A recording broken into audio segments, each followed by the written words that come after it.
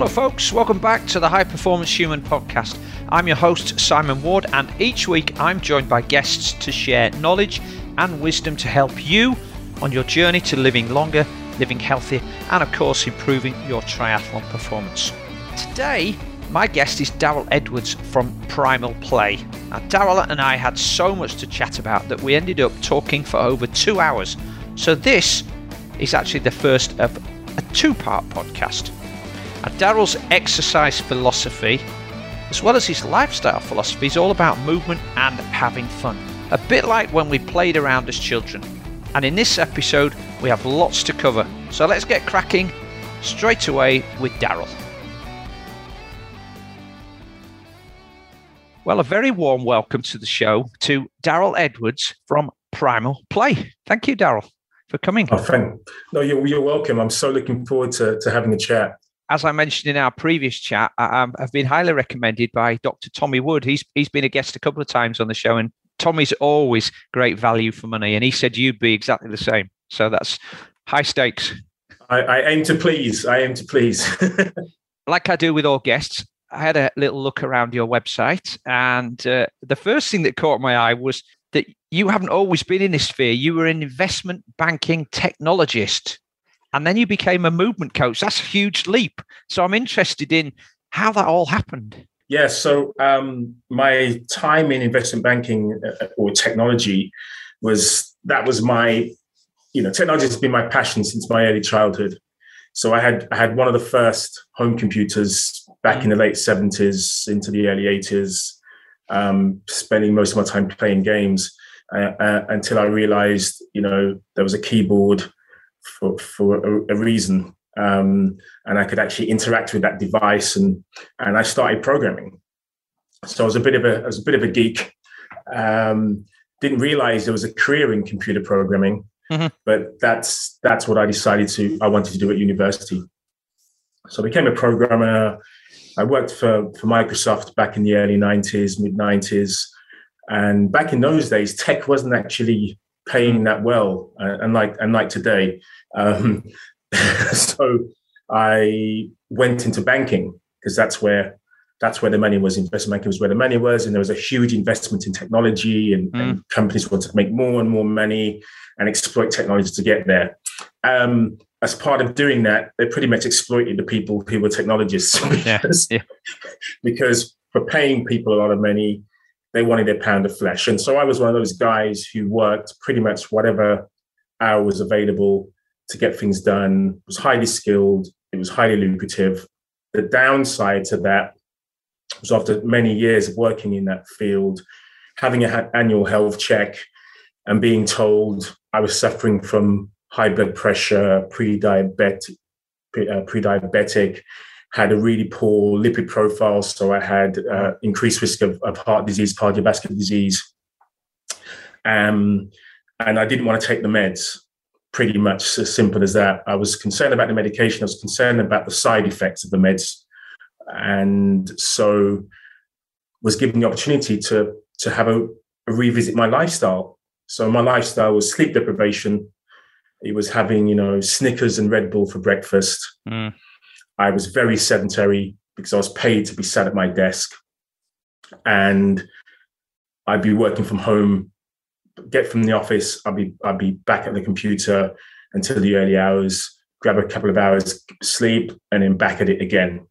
So I decided to manage my lifestyle in a way that was aligned to improving my health prospects. And I started exercising. That was the first thing I did. I was like, I'm not exercising. I know that's going to be beneficial for me. Let me give that a try. And with a very short space of time, my health markers improved. Can I ask what age you started finding that your health wasn't particularly good? That was in my mid-30s. So sort of 34, 35. And I'm now in my early 50s. So it's sort of 17, 18 years on from then. So we're talking about the early 2000s then? Yeah, so it was about 2004 when I was given the sort of amber warning that things weren't looking great. And that was the first tech boom then, wasn't it? really, just after the first internet crash of the sort of like the Y2K and all of that, and then things crashed. Yeah. All of the first lot of internet babies that got all of that sort of seed capital that they spent on Porsches and Ferraris, and then blew it, and then went under, and then the next wave came along, you know, and then I think the kind of property boom and all the investment that was happening around property. I mean, there's the movie The Big Short, if you want to find out a little bit more. Just watched it. Oh, yeah. So frightening.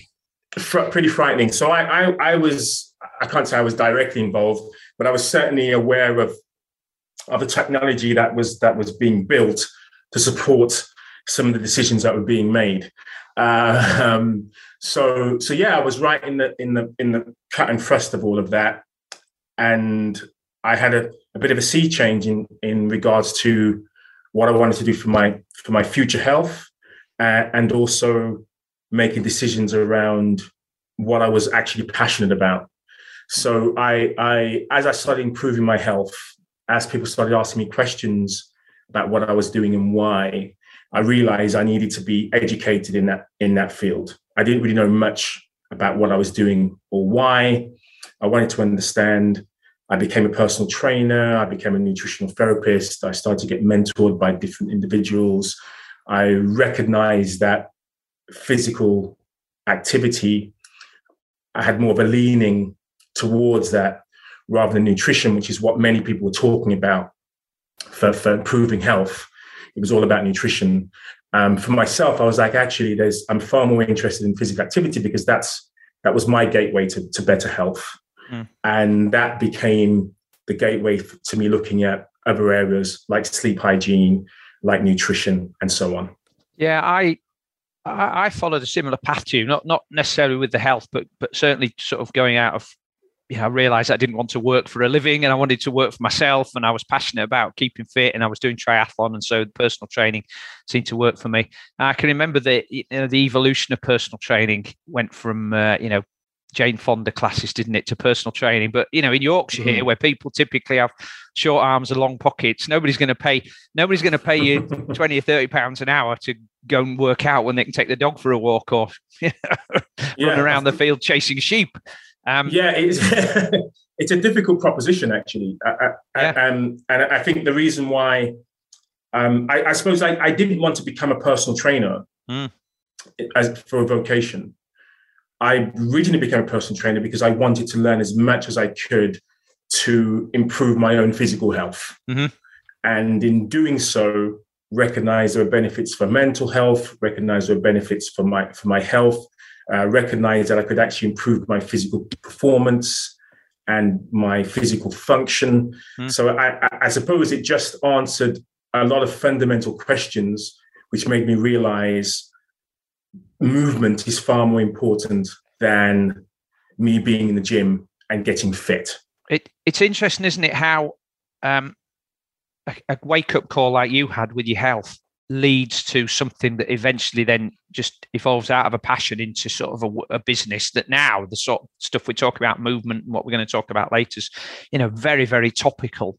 I think Tommy Wood's partner in Nourish, Balance, Thrive, is it Chris Kelly, had a very similar health issue, didn't it, that caused him to go into that field and start working to help people overcome their own, I think he might have had Crohn's disease or some sort of stomach disorder that caused him to investigate more and then start wanting to help people out. And Tommy's got a similar story himself, hasn't he, with his cousin that, did he have multiple sclerosis or cerebral palsy? Right. Yeah. Yeah. He told me the story on the last podcast we did, and it was fascinating because they basically reverse engineered all of the stuff and tried to work out a way to help this person improve their health without medication. Yeah. Yeah. I think it's important to have your why, and especially if you're making a significant lifestyle change, and you want it to be sustainable and to be maintainable, you've got to have a strong foundation to kind of place that upon. And for me, realizing I didn't want to do something for 30 days and just improve my health markers or get into shape and then think, okay, this is it. I wanted to be able to maintain a lifelong relationship with exercise. So at that point, it was just about exercise.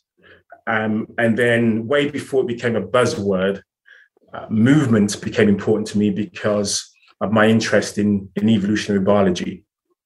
So evolutionary biology was where I started to have this recognition around, why were humans, evolved to perform certain physical functions and physical feats. What was the purpose of that? And it was basically to survive. So evolutionary biology, is that a similar field to anthropology, or are they totally different? Well, I suppose there were some similarities because anthropology is about the observation of how humans, live or have lived, and for different species, but as well. But evolutionary biology is basically saying how, from a human perspective, how have we evolved as a species? Right. What environments did we evolve in? And bring it to the present day. What does science validate about those behaviors from the past, and how are they relevant in the present? So lot of stuff on hunter-gathering tribes then, exactly. Yeah, and the stuff that Tommy talks about, ancestral man and ancestral living and that sort of exactly. field. Yeah. So the ancestral lifestyle and environmental mismatch. So that's really where the sort of the present interest in that is. It's not so much thinking, what did we used to do, but actually, what are we doing today? There's a discordance between our modern environment and our kind of Stone Age body, and many aspects of that mismatch leads to health issues. So, for example, if we know, we don't have to know anything about evolution. We know if we don't go to sleep for a few days, right, we have immediate issues with that. It affects our judgment. It affects our appetite. It can affect our mental health. It certainly affects our physical health. We certainly can't perform well in any arena at all. Our body's telling us constantly, you need to get some sleep. You need to get some shut-eye. And that's something which is governed not just by societal norms. It's governed by the fact our evolution dictates when we should be sleeping, for what duration we should be sleeping, and so on. Yeah, I'm just doing it's not a little, it's quite an involved deep health course, which is focused on sleep with precision nutrition at the moment. And, I've been trying to really hone in on sleep for probably the last 3 or 4 years. And I'm when I work with the triathletes particularly, I'm constantly amazed by this trade-off between trying to get fit for triathlon or endurance sport and sleep. And so if there's one thing that we can sacrifice in order to do more training, we'll get up early and do more training and have an hour less in bed. And I'm like, yeah, but that doesn't make any sense whatsoever, because you're limiting the gains that you're going to get from the training. You're actually limiting the quality of your whole life, to the things that you just talked about: mental acuity, nutritional and food choices, decision making, relationships, everything that creates harmony in your life to allow you to live life to your optimal is being sacrificed. So you think you can run a bit faster, and actually the end result is you probably won't be running a bit faster. You'll just be putting more effort in to stand still. It doesn't make any sense, does it? Yeah, exactly. So the adaptation of physical activity, the reason to train is the adaptation, for that adaptation to occur to improve your performance, right? So I want to improve my aerobic efficiency. I want to increase my VO2 max. And those things come about by, you've got to do the work, but you actually have to have this period of recovery. And part of that recovery is sleep. So you need time for your muscles to repair. You need time to be, for your immune system to be able to restore itself. So if you're constantly just working hard and you're tearing muscle fiber and you're breaking bone as you're trying to build bone density, for example, and you're trying to improve your aerobic capacity, if you don't have that phase of restoration, it's certainly going to limit your gains. It's certainly going to increase your risk of like upper respiratory tract infections, which is a common sort of first, early warning that I'm overtraining. It's like, oh, I'm constantly dealing with a cold that doesn't disappear. Mm-hmm. And it's usually because we're doing too much volume, people are doing too much volume. So certainly for me, I suppose my transition to a movement coach came from not seeing fitness for performance, because I wasn't an athlete, even though I did spend some time trying to train like an athlete, but I wasn't an athlete. And for myself, I recognized that doing chronic cardio, which is how I viewed doing lots of endurance-based efforts, certainly wasn't maximizing or optimizing my health, because of the type of my personality from banking, which is like go, constantly driven. Sleep is for wimps. Wall Street. Yeah. Sleep is for wimps. You're better off spending more time in the gym, right? What do you mean recovery days? Keep working. Yep. So you're doing high intensity interval training, but let's do that with no rest, right? Let's forget the intervals. Let's just go hard all of the time. So I recognize, just like in life, there are these kind of natural ebb and flow of forces that dictate the universe, and it's exactly the same for our movement potential. So we should be spending, if we think less about exercise and more about movement, which is what I do, then we know that a significant part of our time and effort should be spent in very, very low intensity movement, right? The slowest, very static, right through to the other end of the spectrum, which is very powerful, explosive, maximal efforts. And we need to be doing everything in between as part of our movement diet. So, I mean, that sort of almost goes back to what we were talking about before we started the talk or our conversation about polarized training. It's like very easy, or very hard, which you said when people talk about the Kenyan running thing, it's like when easy is easy, it's very easy. When it's hard, it's like extremely hard. Going back to 2004, 2005, when you started taking more of an interest in your own health and sort of working out ways in which to do it, I was still in the personal training field then, and from my memory of that time, I don't recall there was any formal movement programs out there. People were doing Pilates, people were probably doing yoga, but but the people who did those were pigeonholed, weren't they? Pilates was like, there was the reformer classes, so you had to have an injury and you were doing it because you were rehabbing from something. Yoga was for vegetarians and vegans and people with beards and ponytails, and normal people didn't go to that because they were a particular niche. And Kelly Starrett probably was still doing CrossFit then, so he hadn't started on his movement program. And so who did you learn from? Where did you take your inspiration? Because it feels like there wouldn't have been anybody that stood out that you could go and ask questions of. Yeah. So, I mean, I started doing, I suppose my first, I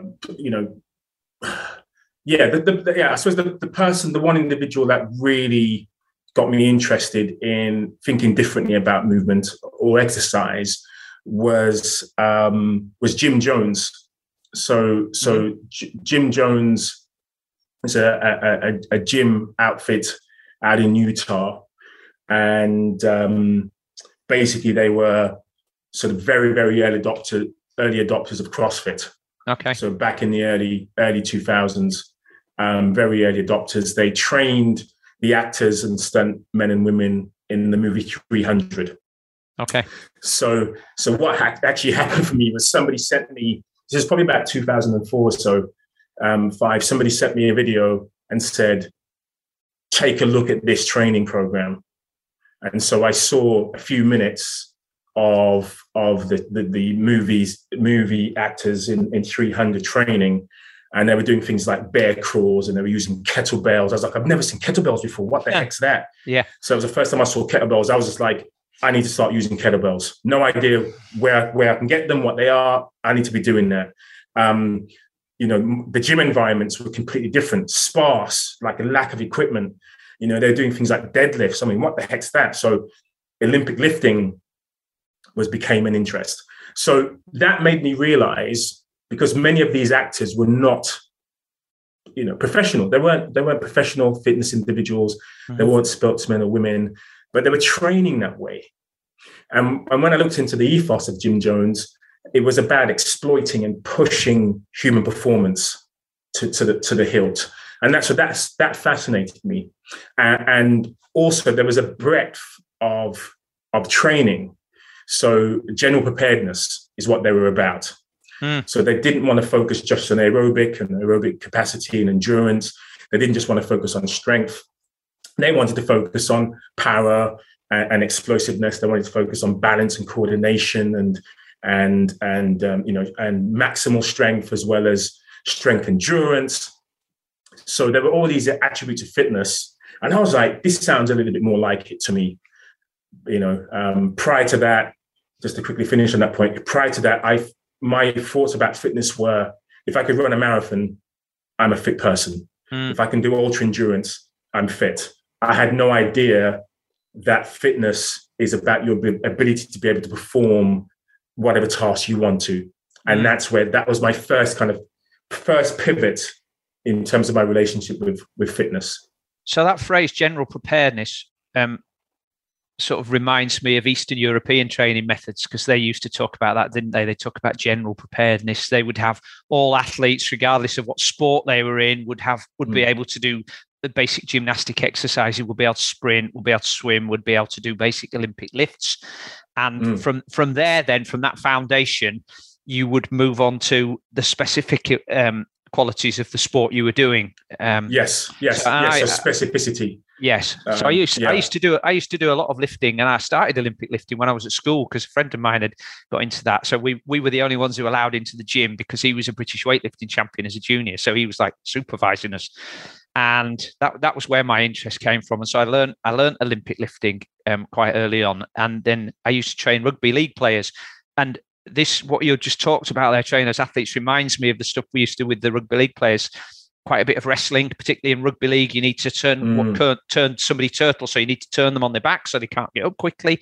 There was a lot of tackling, but when you were on the ground, when you were defending, you tackle somebody, then you had to get up very quickly. So getting from the ground, so that's sort of one of the primal movement patterns, isn't it? Is groundwork and gait and being able to get down and up quickly, which a lot of people can't do, and which people lose with old age. We did a lot of our workouts based on movement patterns rather than lifts. So people say, the guys would come in and say, I need to do the bench press. And I said, you need to push stuff, because you're not lying on your back unless somebody's on top of you. When you're going to push something, you're moving aside another guy that weighs 200 pounds as you're running past him. You need to be able to fend him off at an angle like that. So you need to be able to do stuff there. You need to be able to change direction quickly. You need to jump. You need to be able to run backwards. So these are all sort of things that are inherent in animals, aren't they? Changing direction, moving slowly, but then being able to explode when necessary. Yes. So I suppose back in 2004, if I'd taken all of those principles we were using in rugby league, I could have created CrossFit.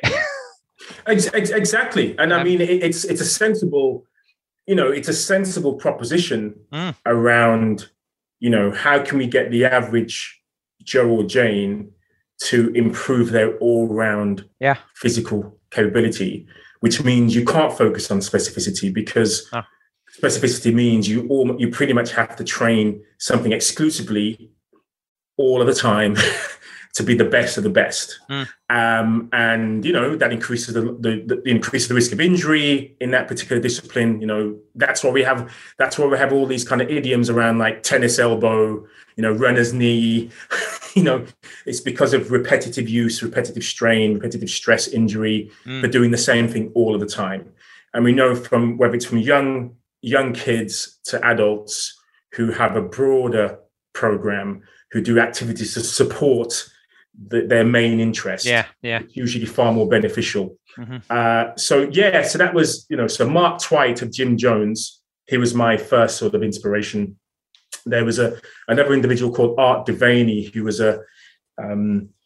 he kind of sparked my interest in this kind of evolutionary reasons for moving and broadening the type of activities that we should be doing. So I kind of left after a few years, left the CrossFit way of doing things behind, and I was driven then to be out more in nature, to be doing even more fundamental movement patterns. So climbing trees, jumping, lifting, not just barbells and kettlebells, but lifting rocks and lifting logs and balancing on railings and, kind of flirted with parkour for a while. And so I kind of broadened even more my movement repertoire, bringing it right back to basics, the basics of calisthenics, the basics of being able to manipulate other objects, interacting socially with other humans with movement.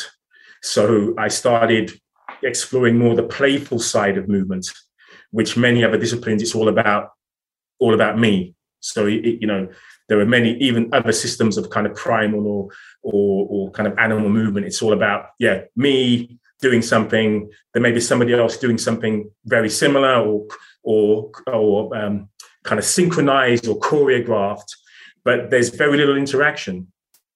And so I realized part of my work wasn't just what I was doing as an individual, but what I could do as a partnership, and also what I could do as a group. And I realized most of my activities were about play.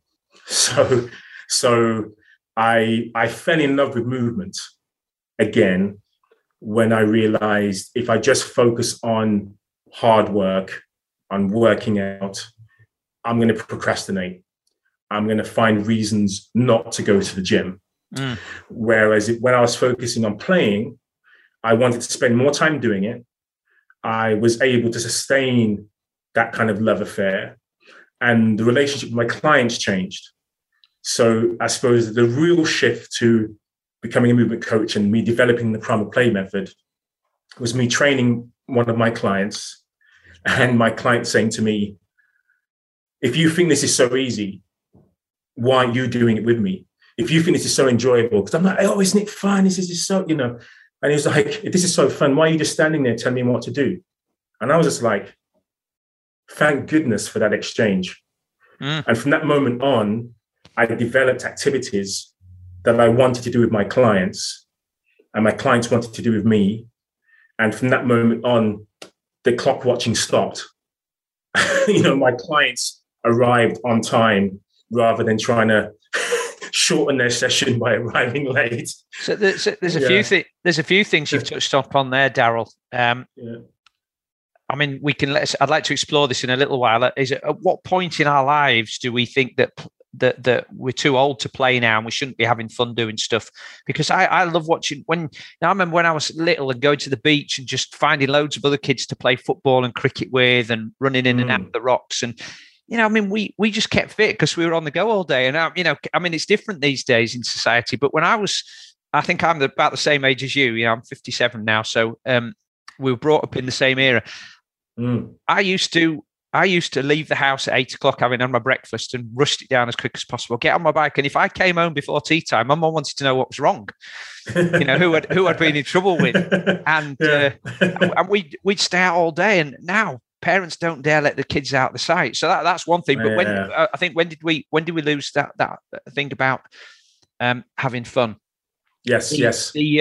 There's a lot of research about the green gyms, isn't there? And a while back, and you'll probably remember this when you first started out, that doctors, GPs were prescribing a series of sessions to do some volunteer work, cleaning out hedgerows, gardening and that sort of thing, and rather than medication. And for weight loss as well. And then somebody decided to research it, and they found that actually over a period of 60 minutes, the average heart rate of people doing manual gardening work was higher. There was a much more, it was quite cathartic. There was a greater feeling of satisfaction because you can see a hedgerow that was filled with rubbish and all of this is clean when you leave. So you're making an impact on society. And actually people stuck at the program longer than if they went to a conventional gym. Which is really interesting. And it reminds me then of a book that I read a few months ago. I don't know if you've come across Burn by Herman Ponce. No, I haven't. Talks a lot about metabolism and sort of maybe changes some of our ideas on metabolism. But he's spent a lot of time. Oh, yes. Actually, no. Oh, I'm glad you've mentioned that, because I have read that book. I do have that. I have the copy. And I do have a lot of reservations about many of his arguments, actually. Okay. Yeah. Anyway, okay. So, well, maybe we'll talk about that off air first before we get too controversial. But the interesting point is he talks about the Hadza and the Hadza tribe and the hunter-gatherers, and they're one of the only populations or civilizations in the world now where they have to go out and look for their food, don't they? So, honey and yams. So that also bowls away this argument that if you eat lots of carbohydrates, it's bad for your health, because probably 2/3 of their diet is carbohydrate in some form every day. So that's quite interesting. And then it reminds me of my grandparents, who they didn't go to the gym, but they walked or cycled to work, and it was only half a mile, but they did that 4 times a day, 5 days a week, and they had an allotment, and they walked to the shops, and so they didn't need to go to the gym, but they weren't overweight. They were just generally fit. And my grandma could get down on her knees when she was in her 70s and scrub the floor and then get up again without any assistance. Yes. Yeah, exactly. I mean, this proves the point about the importance of maintaining traditional aspects of movement. And the issue today is technology has pretty much replaced many of those options, so, we have labor saving devices, which mean we don't have to bend down and wipe floors, brush the floors. We don't have to go out to buy our food and visit lots of different stores to get it, because we can now click a button, food is delivered. So we don't have to do as much manual work. We don't have to do as much travel from home. We can pay gardeners now, to do the heavy lifting. We can get removal people to help us move up. There are all these things that we can outsource movement, strenuous movement, to other people, and so we're more sedentary than ever before. Yeah, as mankind, as humankind, more sedentary than ever before, less physically active than ever before, and we're paying the price. We're spending more time indoors. We have less access to nature. As you mentioned, there are so many health benefits of just getting outside alone. There are benefits of doing exercise outdoors, which can't be replicated indoors. So, and that's because of the additional resistance that occurs. So, for example, if you're running outside as opposed to a treadmill, you've got the wind resistance. That additional wind resistance, the temperature regulation that occurs when you're outdoors, just those two factors alone improve the fitness outcomes and the health outcomes of that physical activity. Everything else being equal, the kind of undulation of the surface of the road or the path that you're running on, rather than being on a treadmill, which is fairly kind of uniform.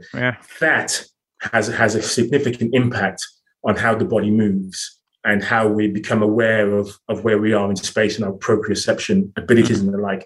So there's a whole science on green exercise and the benefits of movements in nature. There's a whole science around more movement and less exercise, because if you think about it, exercise was actually developed for sporting purposes. So whether we think of the original Athens Olympics, right, or gladiators in Rome, it was really about sports. It was really about performance. That's what it was about. And it's only been fairly recently, 18th, 19th century, where there was this driver in the Industrial Revolution, and people started to leave country, come into the cities, started working in factories, becoming more sedentary, where there were health professionals saying, hey, maybe there's a need for exercise, for more kind of structured forms of physical activity, because there's an absence of physical activity from our normal day-to-day lives. I had a guest on the show some time ago, Dr. Paul Clayton, who had done some research on the navvies, the guys that built the canals and the railways. And I can share the papers with you, actually, because it's absolutely fascinating. I mean, far from the ill health that we actually think that they had, most of them were in robust health. We think that they were in ill health because the average age of the population then was quite young, but a lot of that was to do with death in childbirth. And it was common for a navvy to shift multiple tons of earth from below their feet to above their head to shovel it onto the wagons that had to drag it away, where it was by a little rail truck or by a horse. And they would do this 8 hours a day for 5.5, 6 days a week. They would also have to walk to and from the place where they were working. So that was probably a couple of miles each way from their digs. The alcohol that they were reputed to drink, they did drink quite a lot, but they were drinking mead, which I think was only 1 or 2% alcohol. So actually it wasn't that strong. And they had seasonal vegetables and locally produced food, which was cooked by hand, not, and it actually wasn't as bad a condition as people think. But they also used to work like this until they were in their 60s. And I worked on a building site when I was 18, and I don't think I could have shifted 4 tons of heavy soil then, let alone now. And I think I'm a fit individual. I think it's our expectations around what people were doing, what we are capable of doing, have just shifted radically, even within the last couple of generations. Yeah, certainly. So I'll give you one example. I'll give a couple of examples actually. One which will be kind of a segue to our discussions around helicopter parenting around children, and as the concern there is now about not wanting our children to be outside playing. So there was a family of 4 generations looking at childhood play in terms of how free range the kids were. So they went back to the 1920s to kind of great grandfather, 8 years old. So they looked at the 8-year-olds from each generation. So this 8-year-old in 1928 was able to go 10 miles away from home without any adult supervision and back. So that was as far as he was roaming for play, right? 10 miles, right? And then the next generation, which was grandparents, that was in the 40s, and that was, I think, 6 miles. They ventured 6 miles away. The parents ventured 1 mile away from home. And then the present day, it was something like 300 meters. Yeah. In a cul-de-sac, basically. And they were kind of hypothesizing that probably the next generation is going to be, not even the front garden. So it's probably going to be like 2 or 3 meters from the front door. So that gives you an idea. And you think, oh my goodness, 10 miles. So I certainly remember venturing as a kid. That was probably on a bike, actually. But I remember venturing probably 10 miles on a bike from home. Yeah. Probably about 3 or 4 miles on foot from home as a kid. And that was like the wildest adventure you can imagine, being that far away from home, not knowing where you were, just out just away, well away from home. But so that's one issue. Secondly, around the distances that we've covered. So back in the 40s, the average walking distance per day was 10 miles for the average individual in the UK, right? Now it's less. Wow. Yeah, 10 miles. 10 miles. 10 miles a day. Yeah. Wow.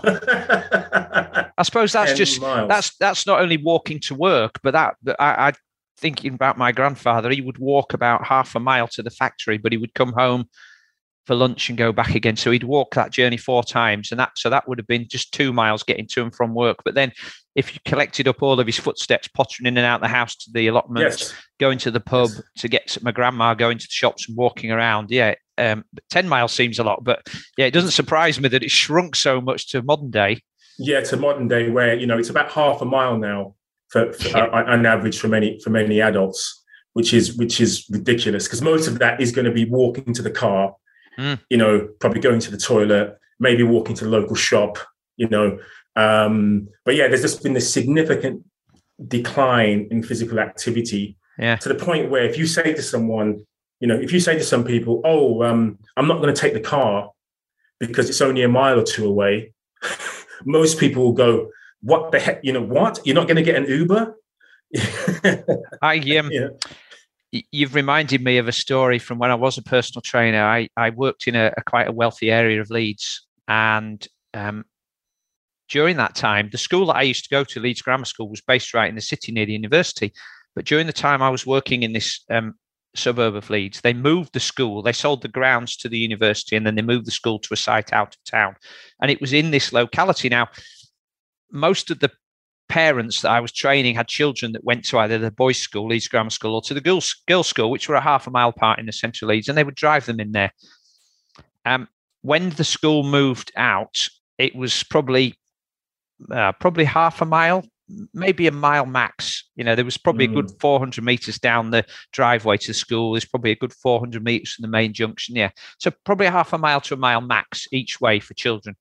And I remember one of my clients, she said, right, so my two sons are walking to school now. It'll be great for them. One of them was quite a sporty thing, and the other one was a little bit overweight. And I said, well, that's going to be great for them, going to school every day.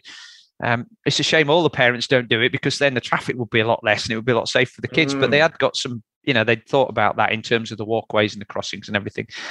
After a couple of months, I asked her how she was getting on. She said, well, the kids are loving it, actually, apart from when it's in the middle of winter and raining. But she said, I've got an awful lot of nasty feedback from some of the parents who think I'm being cruel to their children by making them walk a mile to school every day. And in fact, when they were first walking, the other parents felt sorry for these children, so they would stop and offer them a lift. And the kids were so afraid of what the mum would say, they would get out of the car 200 or 300 yards from the house so they wouldn't get seen getting out. Oh. And I'm like, man, that is ridiculous. Having to walk a mile. I used to walk a mile to school every day. In fact, I used to run there with my football so I could get there early to play soccer in the playground. To play football, That was just such a sad indictment of modern society. It is. I mean, and I did a paper round, right? Yeah. And I remember getting my first paper round. It was like 50 pence or something. And it was then you'd find out from other kids, and they go, oh, if you go to Mr. Such and Such, he's £1 a week. And anyway, so I upgraded, right, to, I think it's £3 a week. Wow. Paper round, right? And I was just like, and they said people only last a week or two, because they just can't can't continue to do it. I'm like, it can't be that bad. So I used to have to get up at 5:30, right? Imagine, because you'd be doing like, there'd be one home on one street about a mile away. Yeah, right. Away, yeah. And then I'd have to go back to the newsagents to get the second bag, because it'd be too heavy to carry both bags. Yeah. Right. So I ended up walking several miles a day, but it was worth it to get £3 a week. And then I used to be like, you know what, I can save, rather than me using the bus fare to get to school, I'll walk. So I was about a mile and a half away from school. So I used to walk there and back. It wasn't questioned, wasn't quibbled. There were hardly any cars driven to school when I was at school. It was a rarity that kids would be driven to school. Yeah. Even if they lived miles away, they just have to get 2 or 3 buses. Right. That's just how it was back then. You've reminded me about my paper round, because I had that one house, but it was up a long lane, and there was no, after about 50 yards, I had 2 houses, and then there was another one. It was probably about 200 yards, but it was like it went off to some farm, so it was unlit. And I used to hate going up there when I first started. Oh, and there was another house, where I had to go up this muddy track to the back garden to the thing. So I used to leave, instead of lugging the bag, I used to think that there'd be somebody out there to get me. So I used to leave the bag hidden under the trees. And then I used to put one paper under each arm, and then I used to run as fast as I could to the house, down the lane and back, and then pick up the other paper and sprint up the path and back. So there was my interval training every day, just to escape from the fictitious bogeyman that I'd built up in my head. But those were fun. I suppose for many people now, they wouldn't regard it as being fun, right? Or as times that we should be harking back to. And certainly sort of certain Labour, attitudes towards Labour, especially for children, were questionable for sure. So I'm sure it wouldn't be possible now to be doing a paper round that would be 5 miles round trip. And I don't think mine was acceptable. I don't think it was 5 miles, but when you've got little legs, it certainly seems like 5 miles, doesn't it? Yeah, it seems a long way. If I went back to that village now and walked around as an adult, I probably think, I don't know what I was complaining about. But the bags were heavy as well, weren't they? The bags were heavy, yeah. Because I had a BMX and I couldn't even use the BMX because it was that heavy. I was like, I can't, I was like, yeah, I'll just use the bike. I was like, why are people complaining? The first day you're like, oh, hold on a second. I'm every time I literally pedal, I'm about to fall off the bike sideways.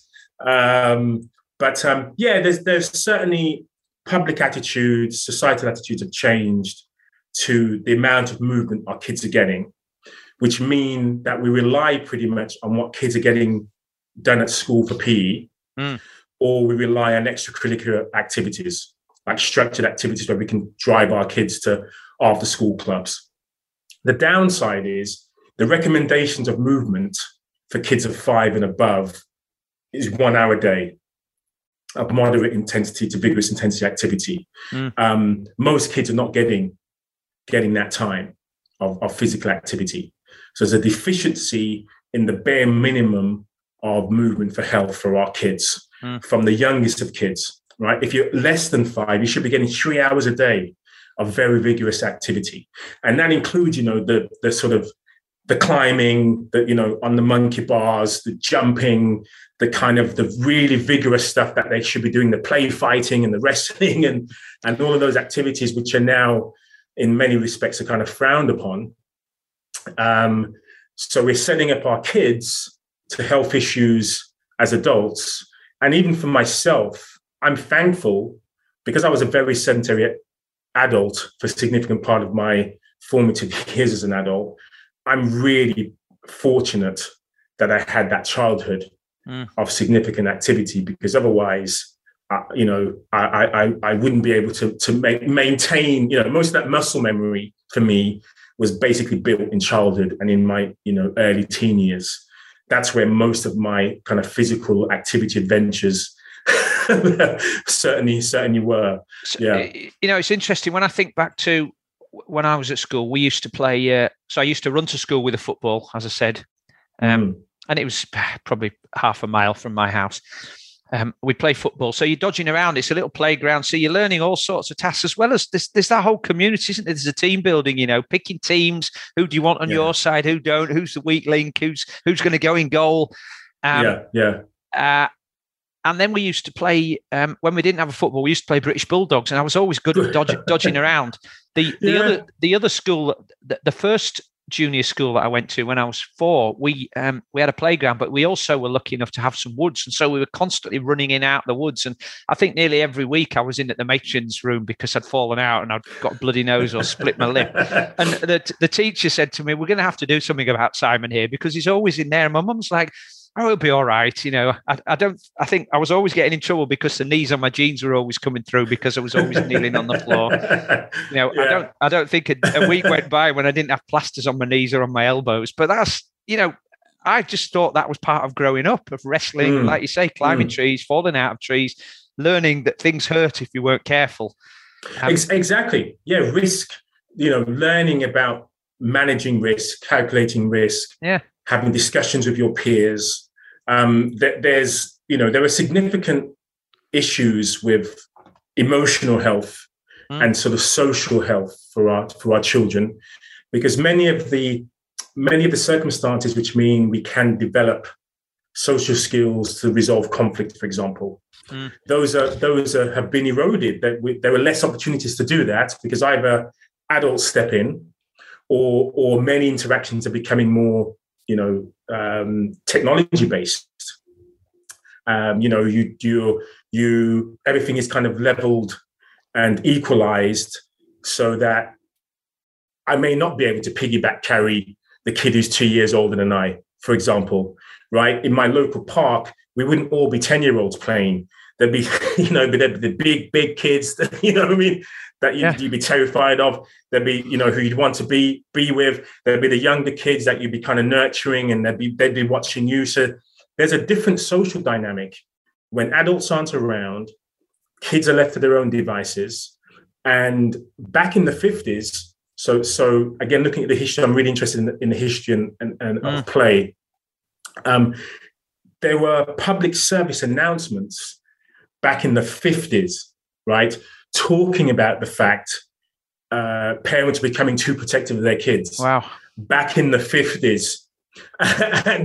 And I remember seeing one advertorial of a mother looking out of her window at the next door neighbor's kid who was climbing onto kind of the outdoor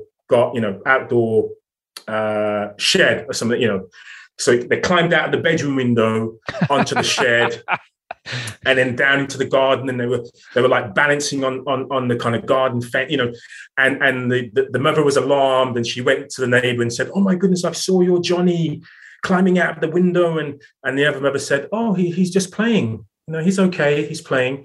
And the end of that kind of advertorial was basically advocating that was okay. So that was the kind of British government advice for kids to take part in risky endeavors, not to have to be supervised all the time, just let them go and be kids. So I think maybe because of the Second World War, there's probably a bit more protection, perhaps, right? More concern about But yeah, coming out of that, the government was like, let's get kids doing what they've always done.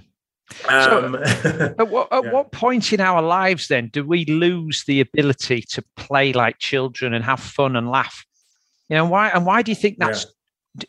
Is it part of growing up? Are we told that we need to be more grown up, or do we? Yeah. Yes. And when did that start? I mean, has it always been there? I think it's always been there, for sure. Because it's about conforming to what society views you should be doing as adults. So if you think of the very youngest of children, if you're a parent, you're doing all you can to encourage your kids to move. Stand. I want to see you stand. I want to see you walk. Oh, they're running now. They're crawling. There's celebration. But then there comes a point in time where you go, you're crawling a bit too much. Get off the floor. Get off your knees. You're walking, outside of where I feel comfortable. Get back here. Let's sit you in a high chair. Let's put restraints on you. I mean, they weren't a thing when I was a kid. Now kids have got restraints on them. Almost like leashes on them now. So I think society basically says you're not a kid anymore. We don't want you to be exploring the world around you. We're not going to celebrate that anymore. And so we conform. You go to school and you're told, we want you to sit down for the majority of the day. If you're in a school that values physical activity, you may have regular classroom breaks. You may have, lengthy play times, morning, afternoon, lengthy break during the middle of the day where you're outside playing and working off your nervous energy. But there are other schools where it's like you get outside is literally like you peek your head out the door, back in for schoolwork, kids. So that's what the issue is, and that's why there's that expression which I think comes from George Bernard Shaw, I think it is, around do we stop playing because we're old, or do we get old because we stop playing? And I certainly believe that kind of premature aging is because we decide, I'm too old to play. I'm too old to do things that people are going to judge me. Yeah. Or if I'm in the gym, I shouldn't be having a smile on my face, right? I shouldn't really be enjoying this work. Yeah. I should be grimacing. I should be punishing myself. I shouldn't be smiling. I shouldn't be having fun. It should always be serious. Do you know some of the most successful long distance triathletes, particularly female triathletes that I've known, have one thing in common. You often see them smiling when they're running, and it's not a grimace; it's a smile. Chrissie Wellington, Natasha Badman, Lucy Gossage, they're always smiling, and they always look like they're having fun out there. And when you talk to them, they are always having fun. And people always say, "Oh yes, Chrissie smiles, and Lucy's always laughing, and she always looks like she's out playing." But Lucy does play, and I mean, she's a cancer research doctor, so she's got a lot to be serious about. So you can see why she wants to have a bit of a smile and fun when she gets out into the fresh air. But tell me where you got into the animal moves then. Daryl. Yes. And the whole primal play thing. And when did that start to become something that you realized you could actually monetize and turn it into a business on its own, aside from just sort of offering personal training stuff? Yeah, so primal play came about. Primal play method was when I had an injury, and I was recovering from injury, and I remember thinking, I just don't really want to do this anymore. I don't really want to exercise anymore. Even though I'm paying for a gym membership, I don't really want to go. I was, I'll go next week, I'll go next Monday, and I'll go next month. And I was questioning why, even though I had a remarkable transformation, physical transformation, fitness transformation, was far healthier than ever before, why didn't I want to continue doing it? And when I was like running through a list of reasons as to why that was, I realized I wasn't enjoying the process. I would only enjoy the end result. I would only enjoy me seeing progress in terms of, I'm lifting heavier, I'm running faster, I'm, reducing my time in such and such, whatever the metrics were, that's all good. But the getting there, I really hated most of that with a passion. So I was the grimacer. I wasn't smiling. I wasn't having fun because I thought there's no time for fun. This is all about hard work. But it was detrimental for me because I didn't want to continue doing that. So I asked myself, when was the last time you loved exercise? And that was a never for me when I asked myself that question. I've never loved exercise. So then I was like, okay, what about physical activity? Okay, yeah, there are quite a few things I do enjoy in terms of physical activity. When was most of that period in time? Most of that was when I was a kid. So I pretty much loved anything that I did physically as a kid, except for PE. And when I did PE at school, the best time was always end of term, where the teacher said, you can kind of do what you want, and you can play British Bulldog, and you can play tag, and you can, you can play all these games that you've never been able to play all year round in school. You can pretty much do whatever you want to. That's when I realized I need more free form activity in my life. I need to create an environment whereby, if I'm when I was in a nightclub in my 20s, I could dance for hours and couldn't care less. And all I would need for energy is some water or whatever, or alcohol, I admit. But, I was like, don't need much, don't need to kind of pre-fuel myself, post-workout nutrition. Like, I'm dancing all night for hours and not getting muscle soreness the next day. What's all that about? And so I was thinking, hold on a second. That was a significant amount of aerobic work. I was able to do it. I wanted to do it again the following night. And the kind of nucleus of that was certainly joy. That's all it was. Wanted to make me continue to do it. And so I wanted to recreate that with an exercise regimen or a movement regimen. And that's how Primal Play came about. What could I do to make what for many people is a difficult pill to swallow, this exercise, which is beneficial? How can I make it more palatable? How can I make it more meaningful so you want to continue to do it?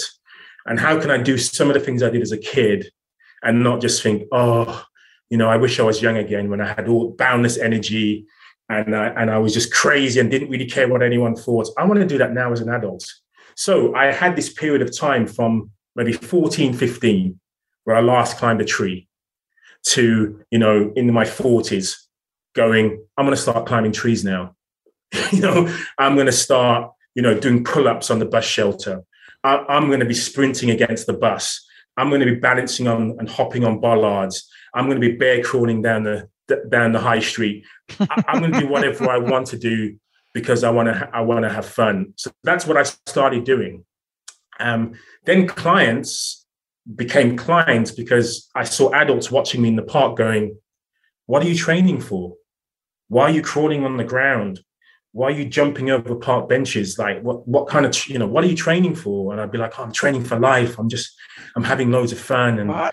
And so clients were like, do you accept clients? Do you do this for, I do this for a living. I should be advertising this, but yeah, this is what I do. So my early clients came out of people going, I would love to do what you're doing, and you're going to give me an excuse to do it. You know what I mean? Because I would love to do that, but if I'm doing it with you, then it's okay. And then I started having groups of people, and we'd be the crazy ones, all bear crawling down the high street and bobbing and weaving between people like big kids. So yeah, that was basically how Primal Play and the Primal Play method came about. Okay, so that's really interesting then, Daryl, that you've got all of these clients that are coming to you because they've seen you're a bit crazy, but they actually secretly want to be crazy too. And, there's safety in numbers, right? Because if you're doing it on your own, people think you are a crazy. If you're doing it with somebody else, you must be doing it for a reason. So you've got all these people now becoming part of your tribe and your community and helping each other along and getting a sense of belonging. In a business sense, did you find that because people were having fun, they stayed with you longer as clients than they would have done if you were working out with them formally? Yes, for sure, because they were having fun, and part of the feedback that I would be getting would be, I'm really loving the sessions. Time flies by. Mm-hmm. So as I mentioned earlier, the clock watching stopped. I've had sessions where the clients would go, is it over? Which I would never have from my previous sessions. They can't wait for it to end. Yeah. I certainly also participate far more. So I'm like, I'm not just going to watch you do this. This is actually fun. I want to be taking part. So it was a natural sort of evolution for me to be more engaged with my clients, wanting to take part, then creating kind of partner-based activities so that it was an even more natural kind of exchange of movement and movement ideas. Mm-hmm. And I think that helped me feel confident in developing this system. So I wanted to underpin what I was doing with some science. I didn't want it to just be aimless. Hey, let's just blow up balloons and roll down the hill and say we're having fun. I'm like, no, I've got objectives. My clients have objectives. They have goals. So how can I make sure I can keep this really playful? But if a client says to me, oh, I want to be able to, perform better on my five-a-side football, I don't want to be doing five-a-side football with them. So how can I get them to play more in our sessions, but be able to perform better, say, in five-a-side football? So those are the questions that I asked myself. And developing this system and finding clients where there was an affinity. So, you realize who your clients are not, because you want to appeal to everyone at the beginning, like, oh, I want to work with everyone. I can help everyone. Yeah. And then you realize, no. I have a specific clientele who seek me out because they're like, I'm bored with working out, or I try working out and I just can't sustain it. Maybe your play thing might work out for me. And that's my aim. Okay, so tell me, what would a typical session look like then if you were with a client or a group of clients? So, or isn't there well, maybe is that where I'm going wrong, because there isn't a typical session? Yeah, so I suppose if it's a one-to-one, if it's a one-to-one client, there's more planning involved. There are more objectives that the client wants to meet, and so there is a loose structure involved to ensure that we do have some measurables, that they can see that they're paying me money and actually getting something out of it, right? For my group-based clients, it really is trying to recreate that childhood experience of let's go out and play, right? And so when I'm doing kind of weekly sessions, when I was doing weekly sessions on a Saturday morning, it literally would be like, we're meeting at this time at the park bench, and you're going to have no idea what we're going to do, and I'm literally going to improvise for the next hour. And then usually at the end of the hour, I'm like, oh guys, we're done, right? But if you want to stay, and I'm staying in the park, you want to carry on. And so we'd have like sometimes 2 or 3 hours of these adults kind of like, I don't want to go home. It's this adult form of that childhood experience of where you're doing things which are childlike, not childish. You're doing things which are childlike. And so many games and activities you see on my website, like I have game versions of tag. I have versions of kind of wrestling that are very accessible, of kind of roughhousing, as it's called in the US, and play fighting. So these are the sort of activities that I've incorporated into this system of movement.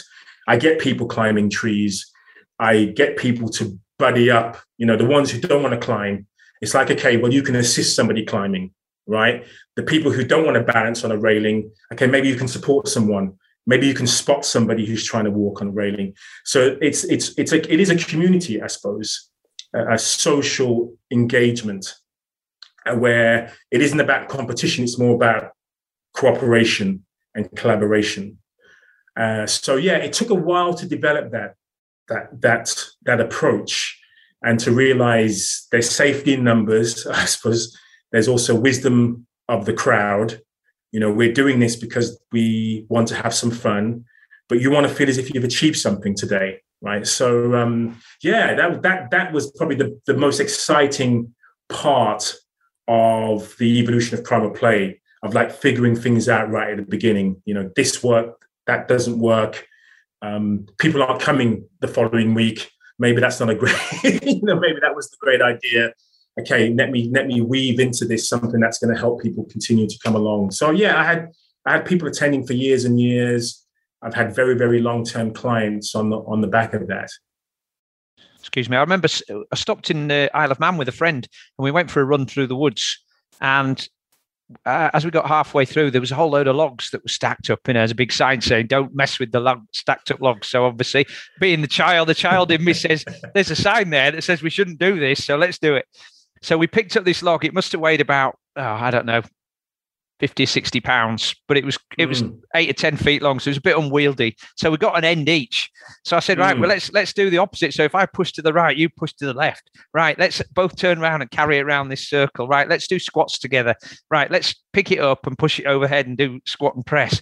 Okay, right.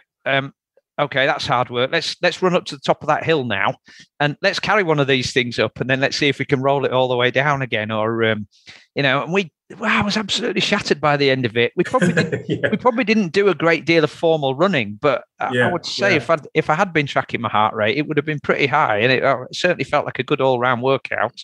And, yes. We did. There was a lot of laughing, and we were outside in the fresh air, and so there's like ticking all the boxes there of mental health, physical health, all of the different aspects of health that you've talked about: proprioception and balance and coordination and teamwork and strength and endurance, and everything in one workout. And everything in between. And laughter. Interestingly, there's a study on laughter.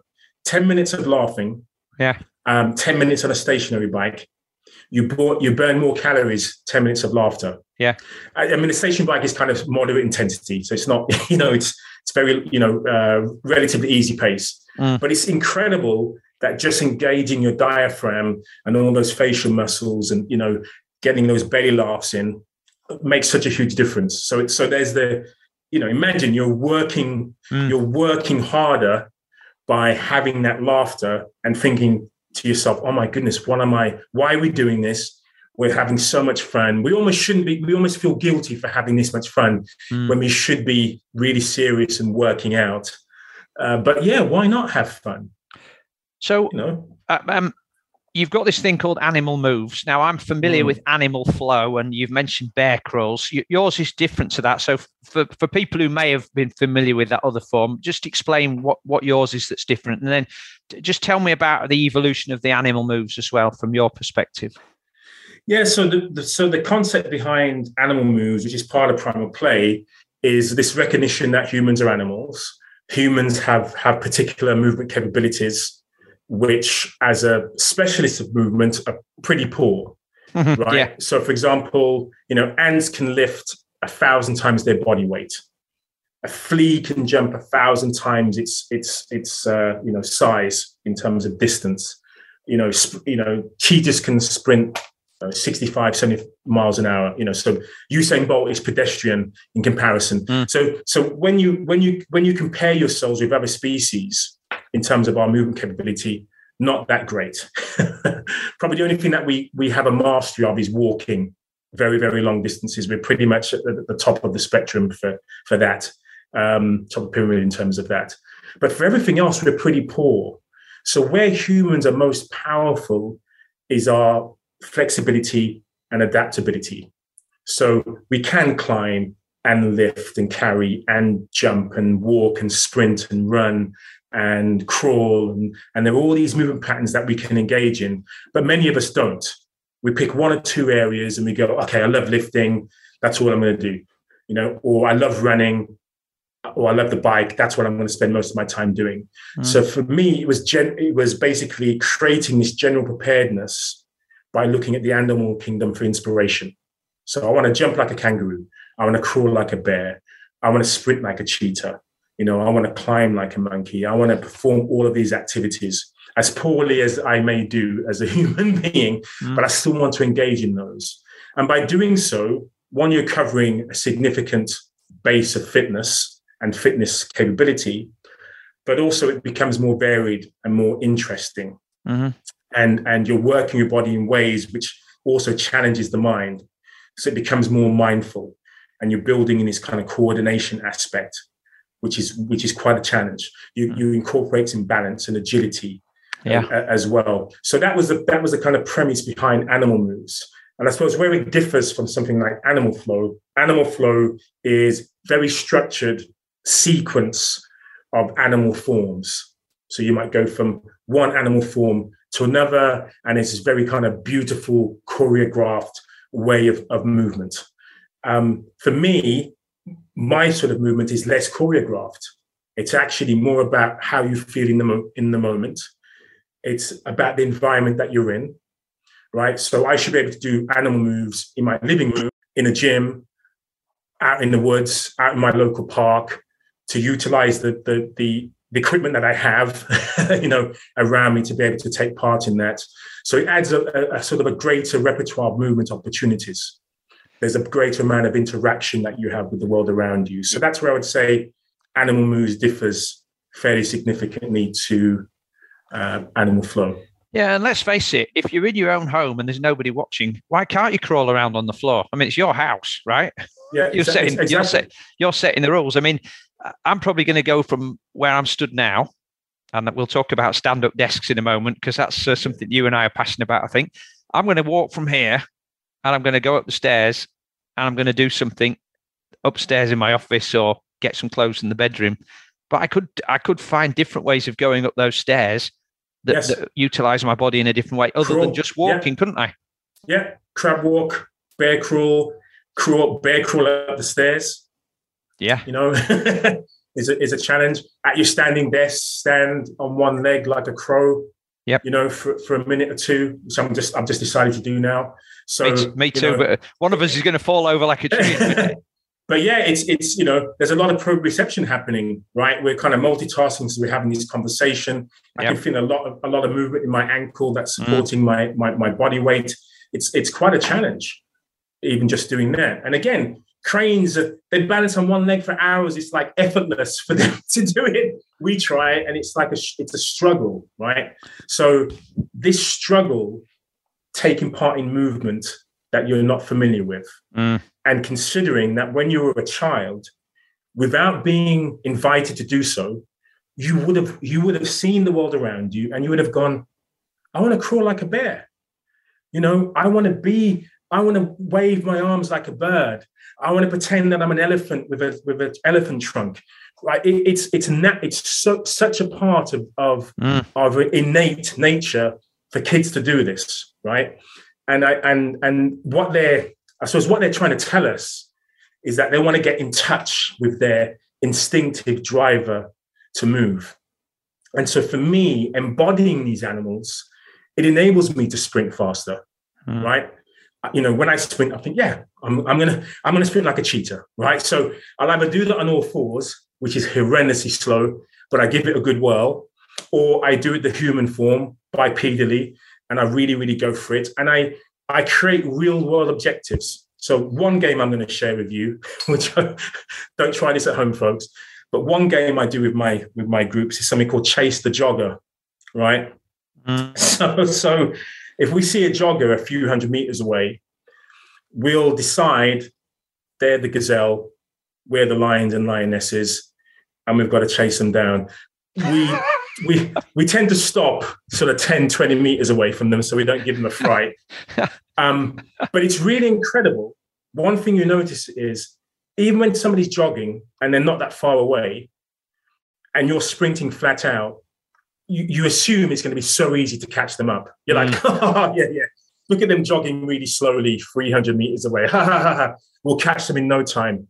You're sprinting and going, I'm going to run out of steam. It's really hard work. There's a purpose behind this. I really need to get there. So you tend to max out, max effort. You're laughing as you're doing so. So I don't tend to do sprint training and laugh. But when in that environment, when there's a group of you running flat out, and you're like, come on, guys, we've got to get to that jogger. We've got to chase the jogger. But yeah, those are I suppose that's sharing something that I wouldn't normally share outside of the confines of my group. But it's just so much fun doing something like that, encouraging your group to sprint, where they probably wouldn't want to do sprint training. And having lots of fun. There's a lot of our listeners are triathletes, so if they're running around Richmond Park next and they see a horde of people sprinting after them, they'll know where it's come from. Yeah. And they'll be able to get your contact details off the bottom of the show notes. Okay, so you've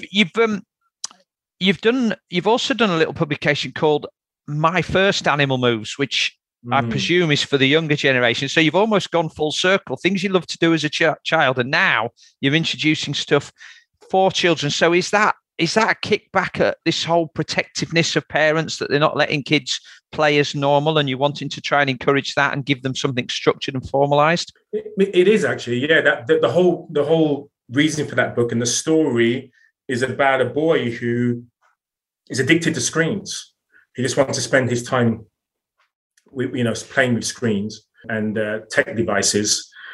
The thought of going outside to play, like what's that? I have no idea what that is. So the book encourages Nathan to explore moving like animals. He goes on this adventure in the animal world, and he does all of these animal moves. And he kind of comes back going, yeah, it's okay to play with my iPad or whatever, but actually there are all these other things that I can do which involve my body moving in a way that is natural and beneficial for me.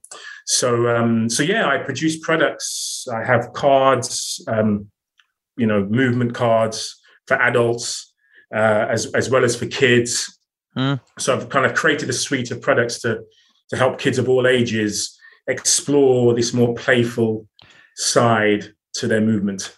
I've just had a thought, Darryl. When we do our teaching to the British Triathlon coaches, we often get them to get what we call mood cards in the morning. And, there's all sorts of these little pictures, and they have to pick one up that sort of emphasizes how they're feeling on that morning. I might get some of your cards and introduce those to the group and say, I want you to pick one of these and go and do this movement now.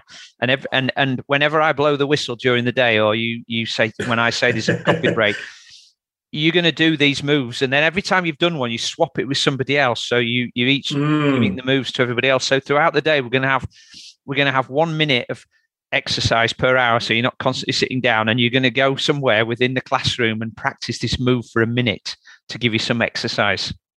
Yeah. No, that's a great idea. Kind of like you kind of tag team by swapping the cards over. But yeah, I think just it's great for adults to explore.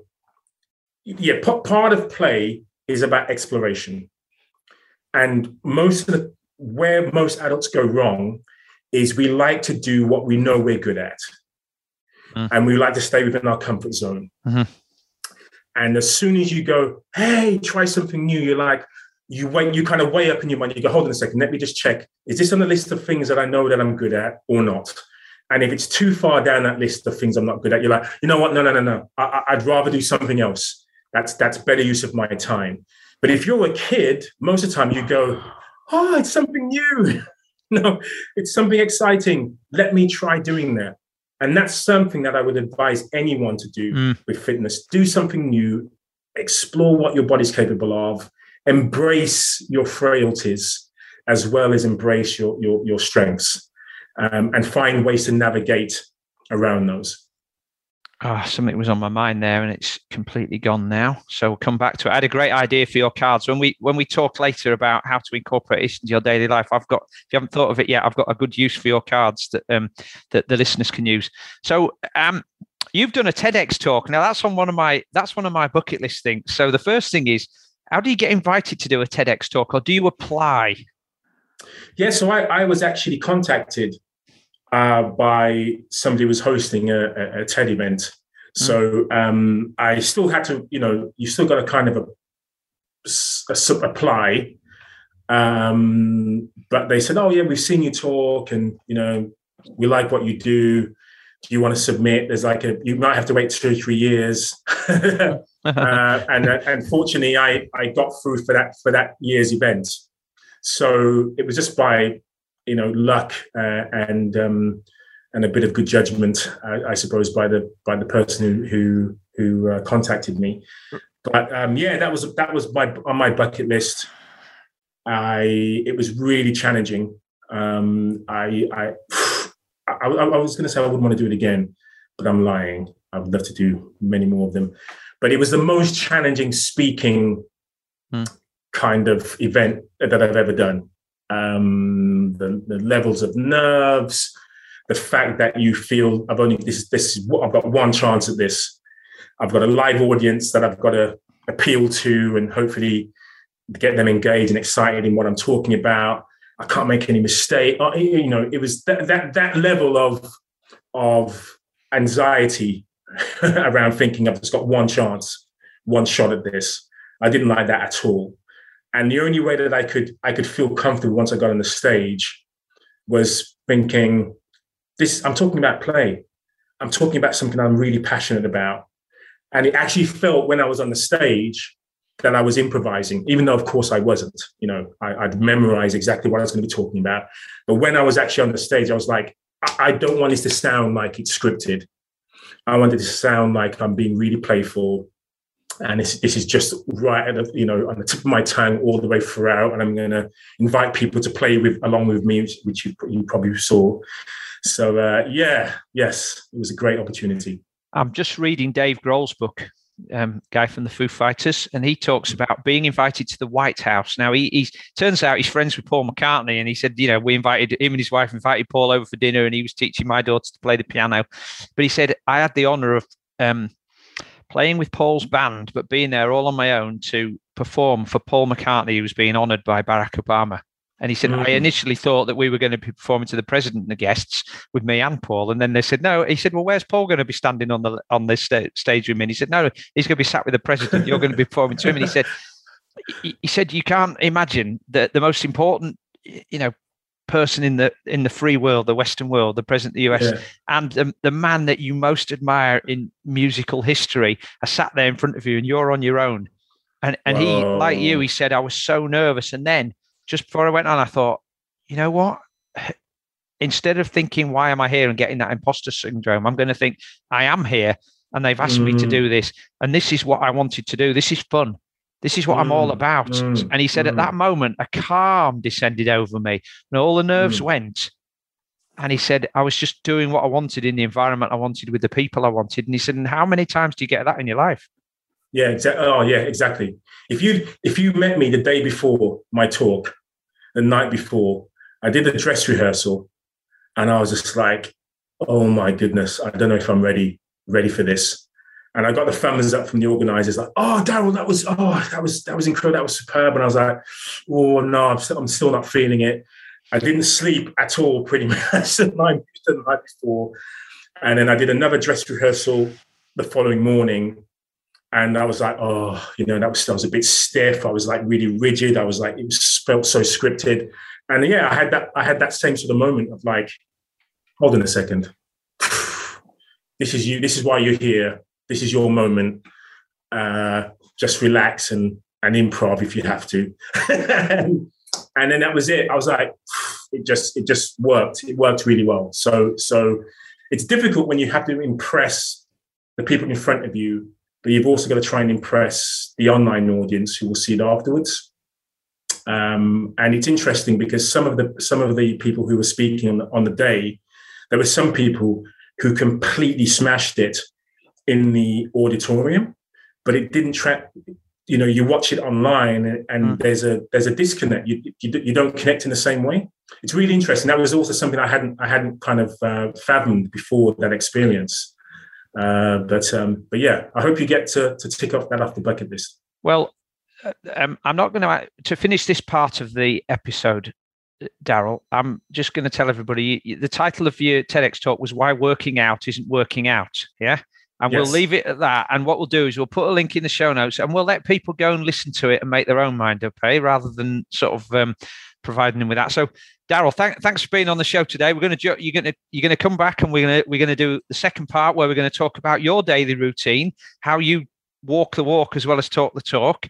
What are the lifestyle choices you've made, and crucially, you're going to give us some real insider tips on how we can all get started integrating primal play into our daily lives. And I'm really excited about that. So thanks for now. See you soon, Simon. Thanks to Daryl for being on this week's show. There are links to most of what we discussed in the show notes below. That's all for the moment. I know I say this every week, but I really do appreciate you listening to the High Performance Human podcast. I know there's lots of podcasts out there that you can listen to, so it means a lot that you choose to listen to this one. You can join the conversation today by subscribing for free on iTunes, and then you'll never miss an episode. And also, why not join our High Performance Human podcast Facebook page? So that's it for this week. Daryl and I will be back in 7 days' time. For now, please remember that High Performance Human has lots of moving parts. So follow Daryl's advice. Just keep moving and have some fun.